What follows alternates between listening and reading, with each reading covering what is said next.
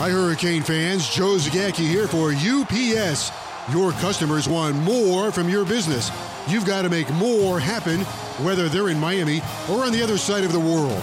Globally or locally, UPS is building solutions to help businesses give their customers exactly what they want. More made easy. UPS, official logistics company of Miami Athletics.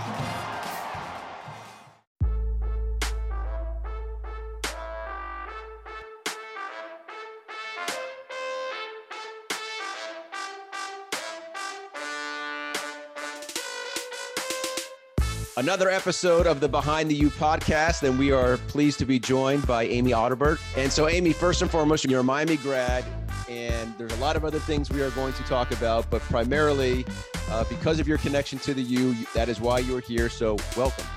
Thank you for having me. You know, always a very special place when you bleed the orange and green, right? So, thanks for chatting, Josh. Great to sit with you today. Of course, my pleasure. So, Amy, a monster week for you in a couple of ways, because not only were you part of the first all-female broadcast team in NBA history, but I believe you also made your debut last week, correct, as an analyst for an NBA game on the radio. So let's just start here. Congratulations. Thank you. Yeah, it's funny when you say it like that. It's been a crazy, not even full week yet, and two jobs that I don't really do a lot of reps in, a studio analyst and a radio analyst. So incredibly fortunate to be getting these calls and sitting with high level professionals that have groomed and helped me at least get through them. So before we get into like how it went and all that kind of good stuff. So in part that was, it's National Women's Month, and the Raptors made the announcement on International Women's Day. So I guess I'd say start here. Kudos to the Raptors, right? I'm very fortunate to be close to Toronto because Masai Ujiri and the entire organization are not scared to put women in places of leadership. Teresa Resch is their VP of basketball operations and player development. There are so many women in that front office. Brittany Donaldson, the first woman to be an assistant coach in the NBA, I believe, or youngest at 26 years old. So yeah, this was awesome, but they have been empowering women for a very long time, just in a different role last night. I guess we should make mention, right? You're Canadian, you are living in Canada. You're in Niagara Falls, and so you are in close proximity as well. So hence the connection to the Raptors. Yes. Yeah. They were the home team growing up. It's funny. I do have a deep love for the Miami Heat as well, right? A little piece of my home, but we don't say that too loudly up here. I thought it was pretty cool that Kyle Lowry, before somebody could get a question in, saluted all five of you. You know what? I was actually driving home. I did some post-game hits right after the show wrapped. So I didn't get to watch the post-game press conferences. I always watch them, but so I had no idea what was going on. And I'm driving home and I'm getting all these text messages and Kyle gave you guys a shout out. He said, you're beautiful. It's like, oh, you know what? Last night was obviously a lot of history and everything, but those moments were pretty cool, right? Freddie VanVleet, a couple of days ago in one of his pressers he has daughters. And so he talked about the significance of this game. He talked about, said words like empowering and uplifting. And those are the things that make you like really kind of go, okay, this is really special. So I want to know what it felt like from this standpoint, right? There's a producer in your ear counting you down, right? 5, 4, 3 seconds to air. The on-air light goes on. And I know you've done broadcast TV before, but you're in the studio. Totally different. And this is a different set of circumstances. So I'm just kind of curious, when you went to air, was there a moment, I guess, when it kind of just hit you like, oh my God, this is happening. I'm a part of this. Yeah. And I mean, I would say the days leading up, it's been a lot of interviews and a lot of attention on the national stage. And so you talk about it, right? It kind of gets you going a little bit more. And then when you're sitting there, the day just kind of flies by, and you're right. The lights go on and you're like, oh, this is happening now. On the other side of it is, as you said, studio is a totally different setting to me, but in some ways the same job. Been doing this for a while now. So I think that kind of kicks in a little bit. I sat beside a fantastic host in Kate Burness, and she gave a wonderful little hit right off the top that's kind of getting pushed out there on some huge platforms right now. And then when she sent it to me, it's just get the first couple words out and you'll be fine. And the first couple words were not about basketball. They were about the situation, right? So those were the hard ones. But as soon as that ball went up and we started talking about hoops, it was pretty organic, I think. So when the Raptors first broached this idea, they contact you, they have an idea, and you say, of course. Like I say, thank you. I say, thank you. Right. Because it's a piece of history. And I wasn't sure exactly what role I was going to be sitting in on that day. And they weren't sure either. And I said, anywhere's fine. I'm going to do my best to rock anywhere you guys put me, except play-by-play. Can't do that one. That's very tough. They're all unique skill sets, but that one is, yeah, you have to have some reps at that at least. Yeah. So, and Megan McPeak did a wonderful job. So, it was a no-brainer. And in some ways, again, it's like, are you sure? Are you sure you want me to do this? Because this is huge. It has to be great, because if it's not, it might hurt women down the line, especially in Canada. We have one NBA team in our entire country. Women don't get to sit in these roles and play-by-play and in analyst roles. So understanding the gravity of what this could mean, huge honor. And yeah, I mean, it was a no-brainer, but it was, it was about a month or so ago. So I've had some time to think about it. Your other connection to the Raptors, right, other than that you live in their country, is that you do some work for their G League team, right? So there is some familiarity as to why you would have been picked for this role. Yes, for the Raptors 905, I just finished my second season as their television color analyst. And this year was very unique because obviously we did it remotely. I was in well, you would probably know it as the Sky Dome, but the Rogers Center where the Blue Jays play, we had a makeshift studio there. The games were obviously down in Orlando. And so it was a very unique remote experience. And yeah, I got to do their color for that. We had a great season. The guys were awesome. The team was good. And it kind of just rolled into each other. So I love that job and I love that organization. They're just A1 top to the bottom. All right. So you had a great quote. By the way, you did get a lot of attention leading up to it, and rightfully so. And I was doing some of the reading. I thought you had a phenomenal quote, which was, the idea might have been sort of, just hatched and formed by the Raptors, but it wasn't like the people that were selected for this job that just kind of like random out of the blue, like, hey, she's a woman and we're doing this kind of thing. Sign her up. It wasn't like registration for camp. Yeah. That you and your coworkers have been either working in the industry or have been working in the industry and been working towards an opportunity for this. And I think that's important. Yeah. I mean, it was very important. And the organizers understood, again, this had to be done by people who are going to be prepared for the moment. And so myself, Megan, we call G League consistently, we call WNBA basketball. The NBA is that next kind of step up, right? The next progression. So, and Kate and Kayla and Kia are both regulars on TSN, work in television. So it wasn't, again, like giving a bunch of women who have never worked in television a job. It was a unique approach or mind space leading up to tomorrow, because it is historic. It is about history. It is about inspiring, especially young women out there because we didn't have these figures necessarily to look at when we were growing up. Yes, there's that side of it, but then it's also, but this is our job. Like this is what we do. You guys all made mention of just, well, for the next generation, they have someone to look to, right? You, the people you mentioned that you worked with, but I was curious for you kind of just gave it away a little bit. Like, who were you looking up to? Did you have anyone to look up to? And if you did, who was it? Yeah, well, I definitely did. So I don't want to say there's no one, because we are sitting where we were yesterday because the women who do sit in those are so good. Then we get these nods. Of course, Doris Burke in terms of NBA analyst, but I always go back to Miami, and I just actually had a lovely text from Debbie Antonelli. When I look at where I was started to get intrigued as a possible career, it goes back to college, right? Because I didn't study this when I was at Miami. I didn't really know what the heck I was going to do with my life when I was at Miami, but I really loved shoot arounds when Debbie Antonelli was there. She just had this like little extra punch. I remember on my senior night, she actually called our game. She made a joke about seeing me on South Beach the night before. And I was like, so nervous because I was like, Coach Meyer just heard that. I remember my parents were in town and I was like, I hope she knows Debbie was joking. I was at home last night. Like I would not be out on South Beach the night before a game. Like, but Debbie was just so funny and cool. So, I mean, I didn't know I could actually do that. I just knew that I loved being around her. I loved her energy. I love listening to her call basketball games, still do. So yeah, there was definitely women, but for me, it was when I got home back to Canada after my master's, I took a year and was just, what am I going to do with my life? And I knew that I loved communicating. I still loved the game, even though I had to take some time away when my career ended. It didn't end the way I ever thought it would. I said, you know what? I'm going to try it. I'm going to try to get into television, because if I don't, I'm going to kick myself. For me, when I went back to college in Canada, I did everything on the sideline. I took all the reps on the sideline, which is a very hard job, by the way. Sideline is grueling, but I, in my mind, was like, you know, my highest goal is I want to be a sideline reporter in the NBA, partly because I think Doris Burke was just getting analyst reps at the time, like just. And I never saw a woman that consistently called NBA basketball games.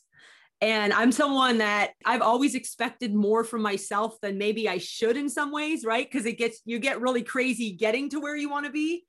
And here I am, right? Like I get to do this now. So it's pretty interesting. I'd say that. You've mentioned that before about setting that bar abnormally high, so to speak, and setting it at being, I think you said calling NBA games. I don't know if you meant as a sideline reporter or in the analyst chair or not, but I'm just sort of curious, that seed gets planted how? You know, I don't know. I think again, it's like you go, because you know what, when you get into something, and that's what they said, like, I'm not apologizing for being ambitious at all, but you think that like, you don't realize what you have to do to get to the highest level. You know what I mean? Like, I knew this industry was tough. I knew it was a grind. I love it, but there is also some sort of, like, I don't want to say nasty, but there's things to it that we can't control in this industry as well. I never in my wildest dreams would have imagined it's been this difficult. That being said, I've still been fortunate to move forward. So, but yeah, I mean, listen, I walk into some situations and I'm like, that's the top, that's where I want to get there. It might take me a long time. It might take me to places where I wouldn't imagine, but I've always kind of kept that vision, which has been important. So you said your career didn't end the way you wanted it. Can you elaborate? Well, when I was in high school, I was a pretty good basketball player, pretty big, knew how to use my body. And you got a scholarship to Miami. Yeah. Well, my last two schools were either the Niagara University Purple Eagles, just over the border, or the University of Miami, which was a top 25 team in the Big East. And the speech was, do you want to be the big fish in the little pond or the little fish in the big pond?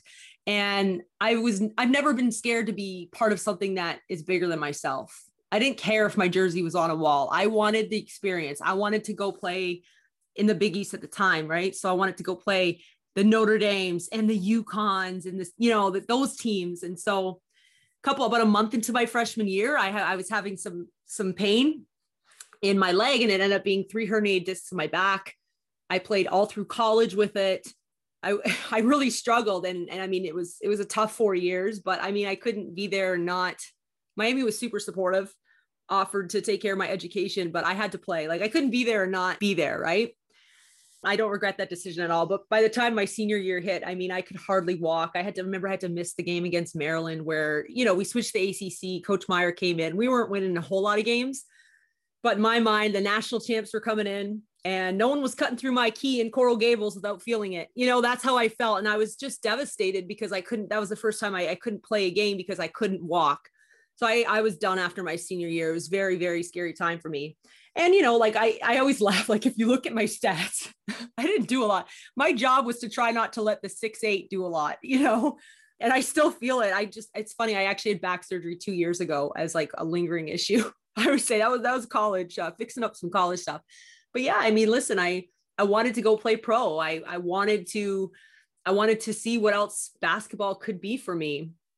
And I just didn't feel, I don't want to say I felt like a failure, but I felt like I underachieved. And I mean, I worked my tail off. That was the one thing. Like if you ask anybody, they'll tell you I was a great teammate and I worked every day so hard. I was relentless. And so when you underachieve, when you've given all that you feel like you physically and emotionally could, right? Like I took a step away from the game. I felt in some ways betrayed. But then you realize when something's a part of you, right? When you can't shake it. And so I knew I wanted to be back in a gym. I just didn't know where. So that kind of came into the soul searching of what are my skill sets. And I knew I was a pretty good communicator. So kind of combined the two. Now I talk about basketball. Next best thing. But by the way, you said you didn't care about your jersey hanging somewhere, but aren't you in the, your high school name escapes me, but you're in the Wall of Distinction. Are you not at your high school? Not the Hall of Fame, the Wall of Distinction. I love that. You know what? I don't want to take away for that at all. It's an honor, but I guess my point was it didn't matter to me if I was going to go somewhere and be a leading scorer. I played with Tamara James. I got to see what that looks like. I got to give her the pass, to give her the record, and that was the most poetic thing maybe in my entire career. And again, it was just this whole concept. If I was okay doing the dirty work behind the scenes, I wouldn't change my experience at Miami for the world. After college, you think, at least, I gotta kind of separate, right? I gotta detach myself from the game, which you of course have now come back to. So what was the transition period? What was that looking like? I spent a year working at a local casino, bartending and serving. And there you go. And I always, you know what? Love it, because it's different, right? When you go to your shift, you work your tail off, you got a good pack of cash, and then you leave for the day. It's just a different kind of mentality, a lot less pressure in some ways. But I always say the best thing about that year was my grandma, who's passed away since, but I sat with her almost every single day for a year. And I mean, she became one of my best friends, and I would have never had that. And I really think that's why it kind of worked out, because that's like something that I take her with me for the rest of my life. She has encouraged and inspired me in ways that, it's different when you're talking to your grandma when you're 15 to when you're like 25, and different types of conversations. That's what that transition was. It was me taking a deep breath. And I'm kind of glad I got to, because it's been pretty exhausting for the last 10 years.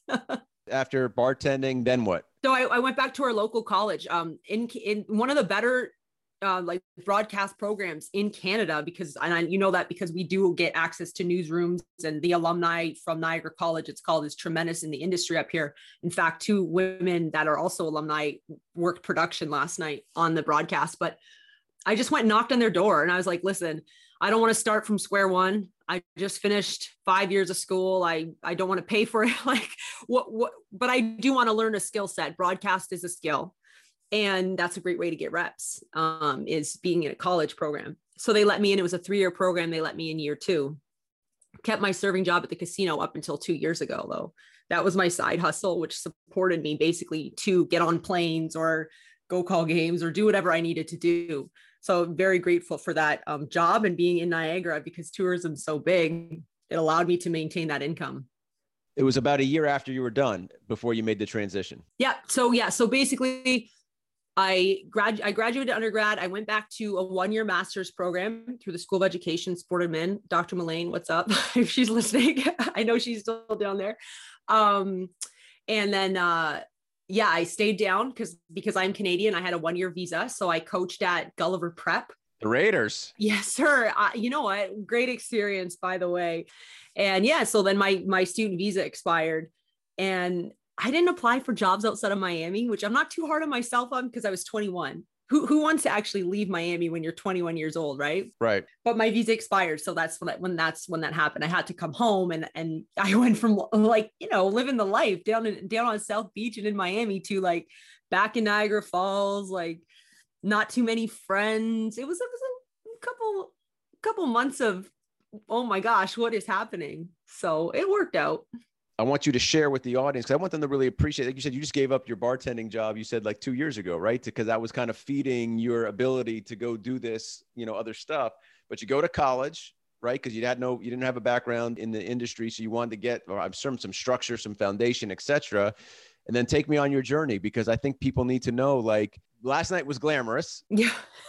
Right? Last night was the glamour. But look at me today. Yeah. There's a lot of grinding that goes into getting to that point. Yeah. So I graduated again, thought I could only work on the sidelines. Didn't think that an analyst would be a smart road, because I just, again, didn't see that. How do you even get in there? But right when I graduated, I got a lot of advice from people in the industry that said, you need to move up to Toronto and just start volunteering anywhere you can. And I always say I didn't listen. And I don't know if that hurt me or not, but what happened was, because I lived on the border, like in Niagara Falls, I was able to start picking up jobs at Canisius College in the Metro, calling basketball as an analyst, which turned into, and this is how our industry works. You start working with people who, know someone or works in another network. Oh, Time Warner Cable Sports Channel, Buffalo's looking for a sideline reporter. Okay, great. They hired me and I picked up every sport possible, every gig possible as a sideline reporter, which then turned into the University at Buffalo, started the E3 broadcast. And this is where I think things really turned for me in my career, because Buffalo hired all outside people. It wasn't in-house. And some schools use that as development for their students, which is great too. So all of a sudden I'm working with people that called the Buffalo Bills. My producers and directors were like industry professionals. I learned so much about the skill of sitting in a booth, right? Having talk back in your ear, building packages, all that stuff. And all of a sudden, Buffalo's a top, Sweet 16 team on the women's side, and their men's side, Nate Oates, was turning that program around. So that was a little bit of luck, just being there in this time. That was drawing some attention, but also they had invested so much in these broadcasts. And I think this past year would have been my first full year not with the team, which was painful because I love that program so much. But so that happened. And then obviously just picking up anything that's being thrown at me, I pick it up. And then I was fortunate to get the job with the WNBA last year. But again, this is all while like serving, picking up jobs. I actually picked up a third job as an assistant coach at our local university. It was crazy. I mean, and it still is, right? I'm still like, we were laughing before we started recording, Josh, but like, I have one game on my docket. I'm unemployed, right? Like, this is just the industry, but I can smile about it a bit more today than maybe other days. Going back to what you accomplished being in that studio role with all those other women, based on everything you've just said, it's also an opportunity for you. We're not just setting an example like, no, this is a part of what I want to do, where I want to be, not just singularly on a sort of a unique set of circumstances. No, this is what I'm doing all of this for. Like, this is my time as much as it is anybody else's. Of course. I mean, listen, it's a lot of work to sit in that chair last night. That's an audition, right? That's a huge audition tape. So actually, well, because there was so much talk about sort of, how you guys see yourself in a role model type scenario. And as much as, of course, that is, there's also something a little more personal attached to it, right? For you, like this is like my time to shine. Oh yeah. And who knows what opens up from this, right? This is about me as much as it is about everybody else. Yeah. You know what I've learned, Josh, is you can't approach anything like that, because if you're not really good at what you're doing today, the next job's not coming. But it was funny because right away last night, I'm like kind of trying to get in touch with some of my mentors and being like, I need feedback. Tell me how I can be better. Like, tell me what else I need to be doing, and they're like, no, it was good. It was fine. But it's like, nope, we can always get better. That's sort of the ultimate itch of this industry, right? Is like, it's never perfect, hardly. So you're always chasing it, yeah. Right? And you always know that you can do better. It's like sports, right? How'd I do, coach? How can I get better? It's all the same thing. It's what pushes the great to be the great. I feel like coaches are often a little bit more honest than what we hear, right? Very few people actually like to tell you, where you need to be better. I remember my first like real tough critique up in Western New York. And I thought I was so good, right? Like, thought I called such a good game. And this rep from ESPN, like, very kindly was like, you are talking way too much, blah, blah, blah, blah. And like, I literally went home that night and was like, maybe I shouldn't do this. And then of course, like that athlete kind of like compete level, you wake up the next morning, you're like, no, like that was awesome feedback. And it's funny because I got caught on a layover about 2 or 3 years ago in Baltimore. And I'm sitting there on my laptop because I was prepping because I had a game coming up, and I look up and he's sitting right across from me, staring at me with a big smile. And we had like the best talk ever. And I was like, his name's Dave Tasca. And I said, Dave, like that conversation just changed. If no one says that to you, you don't know. And so these things, and Dave works at a high level, and he works with the Antonellis of the world. So when people like that are giving you advice, and then you start going, oh, he's right. And if no one takes the time to have those difficult conversations, you just can't get better. It's kind of interesting. That's kind of our world right now, right? If we don't have difficult conversations, we can't get better. I have found in my broadcast career that athletes sometimes are better equipped to be in this business because they're so used to being told what's good and what's bad. Yeah. Not as much of an ego bruise. Yeah. And I think, like I say, like I didn't have a big name as a player, and I grinded a lot, and I had to do a lot of the dirty work, and I had to do it the hard way. So I guess my career path's been a bit the same way. And I always say, hey, if things happened easy for me as a player, I don't think I would have made it this far. I probably would have gave up a long time ago. I've definitely had those conversations, okay, what's next? And then when I'm sitting there last night, I looked at Kate beside me and said, I'm still trying to figure out what I'm going to do when I grow up. That's how I feel some days, because it is a very, very rewarding industry in that, yes, you get to sit there and you get to talk about sports. It's really cool. But when you talk to students nowadays, what do you tell them? And I always just say, buckle up. That's kind of my advice. Buckle up. You don't know where you're going to go. You don't know the swerves. I'll tell you, it's going to be really high and it's going to be really low. And sometimes that happens quickly. But yeah, I mean, I would never say don't do it, because look at me, right? If I listened to a couple people that said don't do it, I don't know where I'd be right now or what I'd be doing. Let's get into the deeper reflection points on what you did doing the broadcast in that way, which is, as we've mentioned, yes, you were there as sort of a bell tower, right? The lightning, a role model that there are little girls or teenage girls or even college, someone that can look at someone that looks like they do, right? And the importance of that, because Josh Darrow, I can't relate to that because I've always seen me doing broadcasting. I can be sympathetic to it, right? I understand why it's important, but to me, I've never had to think about it per se in a way that impacts me. So all of you have mentioned that, right? The importance of someone else seeing someone like themselves doing what you were doing as a part of that broadcast. So what does that mean to you, and how can you put into words for people, for us, the men of the world, so to speak? I think for me anyway, you look at a situation like that, it's just, I need to show up and be good. I need to show up and be very good for them so that they can say, hey, she's not only sitting there, she sounds really good. And she's watching, I watch every Raptors game, and this is not too far off from what I hear. Right. And for the men, it's the same thing. You have to be good. Twitter's a funny place these days. And to be honest, I've pretty much stayed off of it the last couple of days, but you see some stuff where you're just like, come on, man, you didn't even listen. You didn't even watch, you didn't even listen. So I can't control that. But the number one thing for me is whether it's the man at home or if it's the young girl at home that wants to be here, I just got to get my job done. I got to be great today. I got to be great at my job that I'm prepared and I worked hard for. I don't know if that really answers your question, but.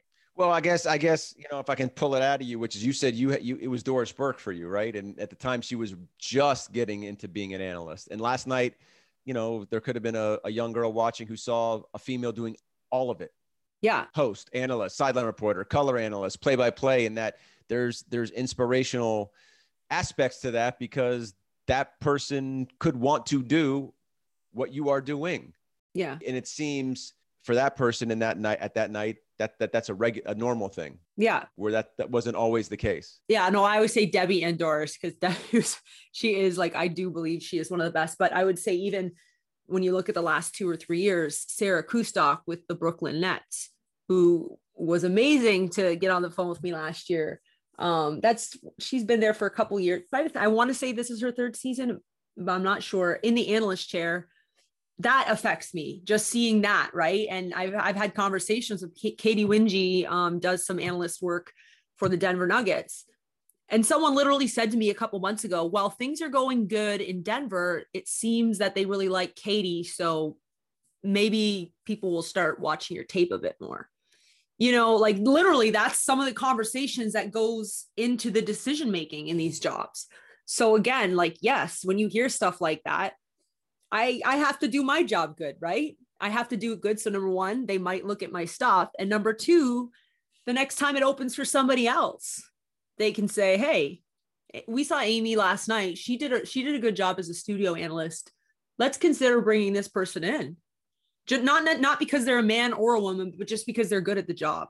That's what I think the biggest accomplishment is. But what about the person that was watching that sees you and goes, that's what I want to do? Yeah. Well, now that, like, listen, who's going to hold you back now? Because what I've been saying a lot the last couple of days is if you can see it, you can believe it.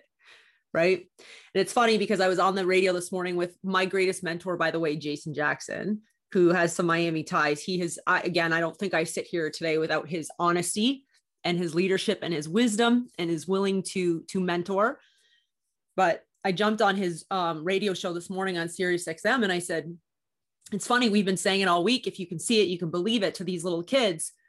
Well, the Toronto Raptors do an in-game promo called Tangerine Fan Angle, where every game fans, they take pictures of them watching the game and they tweet it with the hashtag and they throw them up during the broadcast. Well, last night they threw up it was parents taking pictures of their little girls watching the game.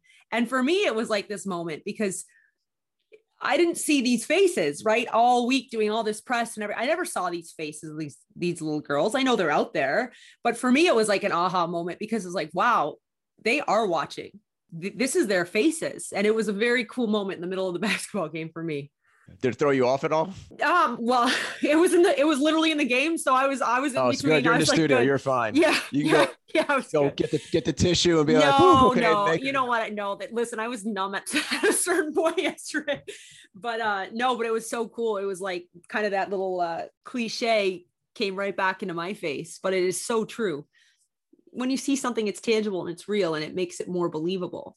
Being that I've served as a radio analyst, I was just sort of curious how you felt being in that chair, what you thought of it going in, what you thought you had to do, what you thought after the fact of how it goes, because it's much different because of the no visual, right? Being an analyst on radio is a hell of a lot different than doing it on TV. And I know that.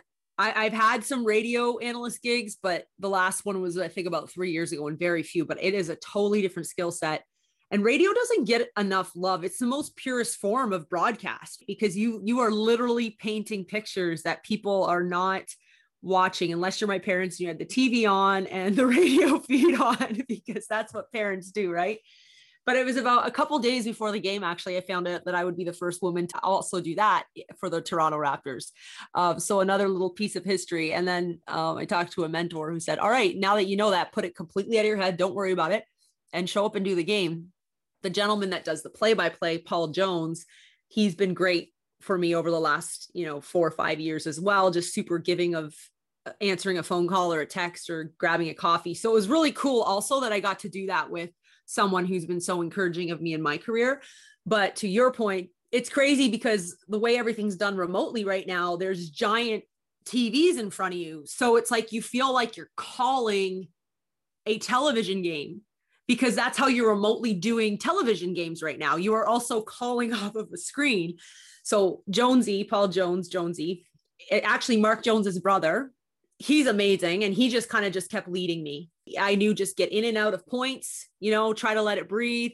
The first game against Utah was great. The Raptors played awesome. The second game against Houston which was Monday night, was Raptors not play awesome. And I got a little bit in my head at times, just because I could kind of like sense getting in and out. And it's just great when you work with like someone that good though, right? They're trying to like get you in there.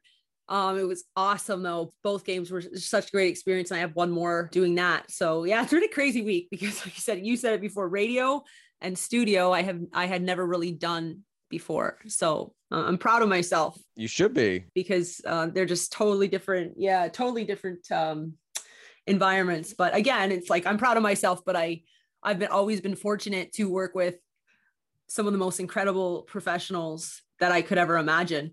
So I think a lot of this industry is luck. It's luck, it's opportunity, it's skill, it's the moment, it's opportunity, it's all of it. Have you received, I'm sure you have, the text you've received or message you received so far that really made you smile other than your family? Oh, tons. I mean, of course, the one from Debbie struck a nerve just because, like I said, Debbie's the first one that actually made me kind of lift my eyebrows to be like, she's so cool. I want to be her. I want to do that.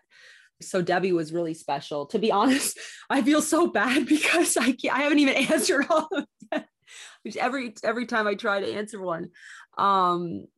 Friends, a lot of friends, coaches. Because you get people like me asking you to do this. You get people like me being like, "Hey, 1:30, get ready." Oh, listen, this is part of our industry too, right? So, yeah.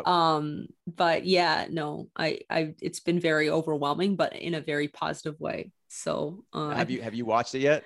No, I haven't watched it. I did a hit with Jay Onrait. I'm not sure if you know the name. Jay and Dan had a show on Fox, right? Yeah. Stuff on Fox. Well, yeah. So Jay and Dan were Canadian Sports Center on TSN, and then they moved to Fox. I believe they were in LA, and now they're back. But Jay's by himself. He does a midnight show. So after the game, I taped a hit with him, and it was so funny because he's so funny.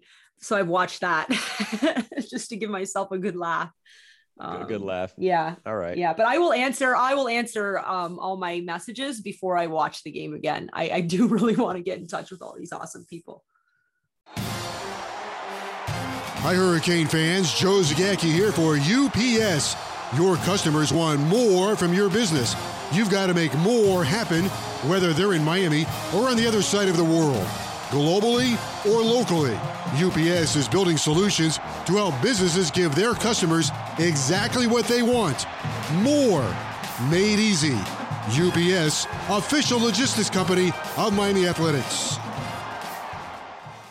So we got to complete the circle, right? So we talked earlier that you came to UM. Fern Labate recruited you. Yep. Katie Meyer took over. Yep. Originally, the Canes were in the Big East, then the ACC. We're sort of generationally a few. Yeah. Oh, I always say this. My mind feels like I'm 20. My body tells me I'm 80, but I'm mid 30s. So you got to experience both coaches. What stuck out about both? I mean, listen, when you're a college athlete and the coach that recruited you gets let go, it's scary. It's very scary. And especially, for me, I loved Miami so much. I loved my friends. I loved the school. And I knew I had a really messed up back. So before any announcement of a new head coach was made, I was scared because I didn't know what was going to happen. And then I got really lucky because they hired Katie Meyer. I'll never forget my first conversation with her, one-on-one. I'll never forget our first team meeting, and I'll never forget. Well, no. So you never forgot, but you got to share with us. Yeah, so we know. Just so much passion. She asked me who my favorite post player was, and I said Janelle McCarville. Because she was a great passer, and right away, she's not a huge name, but I think that kind of clicked with her a little bit. But I remember Coach Meyer's got these big, bright, fiery blue eyes that'll just like pierce your soul. And I was pumped up right away. And I remember actually in the Bank United Center, she had her first like introduction to probably the like alumni, the boosters, and the team was there. And I mean, the confidence, she was like, I'm going to get this program to like a national championship, like to compete at that level. And I was back with the school doing my internship when we were a top 5 team in the country. And I just kept thinking about that because it was not easy for her those first couple of years. And I was there for 2 of them. And for me, it was like, I love her. I was fortunate to actually call one of their Raycom games last year. And I walked into the gym, and for a second I was like, am I going to have to run? Yeah. Because her energy is still like all the way up, that voice. Like once you hear, so many times, so I am kind of long-winded here, Josh, but I was really lucky because I played for 2 head coaches that I have so much respect for. It doesn't always happen that way with coaching changes. But I love the school. I loved Miami. I love what it means to me. I love my friends. I always say I kind of found out who I was during my time down there. So I was going to give everything I had to that school. And I was really fortunate that was for a coach that I also believed in. And I still do believe in, by the way. Live and die may not be the right word, but I mean, are you an avid follower of the program? Of course. Yeah. I mean, I love the program. I love Sydney Roby, by the way, if she's listening. I love that girl. Last year, I called their game at Boston College, and they were reviewing her for like a flagrant foul. And I was like, what? That is what you're taught to do. You know what I mean? It's so funny. You played 3 years with Tamara James? You mean the Literally. Yeah. And Tamara's so funny because I had just signed when she was a freshman. So obviously you really start watching the program, and she was like 5'9". And she's basically the starting 4 and like running everything. And who is this chick? And you get into practice with her, and I mean, extremely boisterous as well. She's in the gym. And I think that was part of it. Obviously, she's this is my analyst hat going on. She's obviously a tremendous basketball player, and her shooting ability and her athleticism, but from her shoulders up, that was her biggest strength. As fantastic of a player as she was, it was her mindset every single time she got in there. And like I said, I got to watch almost all of those points. So sometimes from the bench, sometimes on the court, but they all look sweet. You hinted at this. I'm not sure if everyone would have connected the dots, but it is true that you dished the assist that she broke the all-time scoring record, correct? I've heard Coach Meyer, we laugh about this. So basically we scored a bucket or we missed or something. The other team got the defensive rebound. And I was like, literally, I think I was just like turning to get back on defense or something. It was a total accident, but the ball came my way and I like picked this pass off, my so like agile, long self like picks off this pass and at the free throw line. And of course, Tamara was down trying to rebound or whatever she was doing. So I just tipped her the ball. And it was just so funny because that is not my game. I'm like not finesse, stealing pass, stealing all these nice little pickoffs or anything. And it was just kind of, I kind of think that was a moment for me from up above, because that was my career, right? Like I was the assister. I didn't mind not scoring the bucket. My favorite thing to do as a player was setting a screen and getting a teammate open for a great shot. Absolutely my favorite thing to do. Coaches loved you then. Well, I'd hope so. And actually I told Debbie today, because when she texted me, she has one of my jerseys and she's like, oh, I'm going to have to bring it back out. And I said, Deb, I will get you any shot you want, because I know Debbie's out there shooting all the time. I said, I will get you the best screen assist in the world. You let me know what you want and I'll find it for you.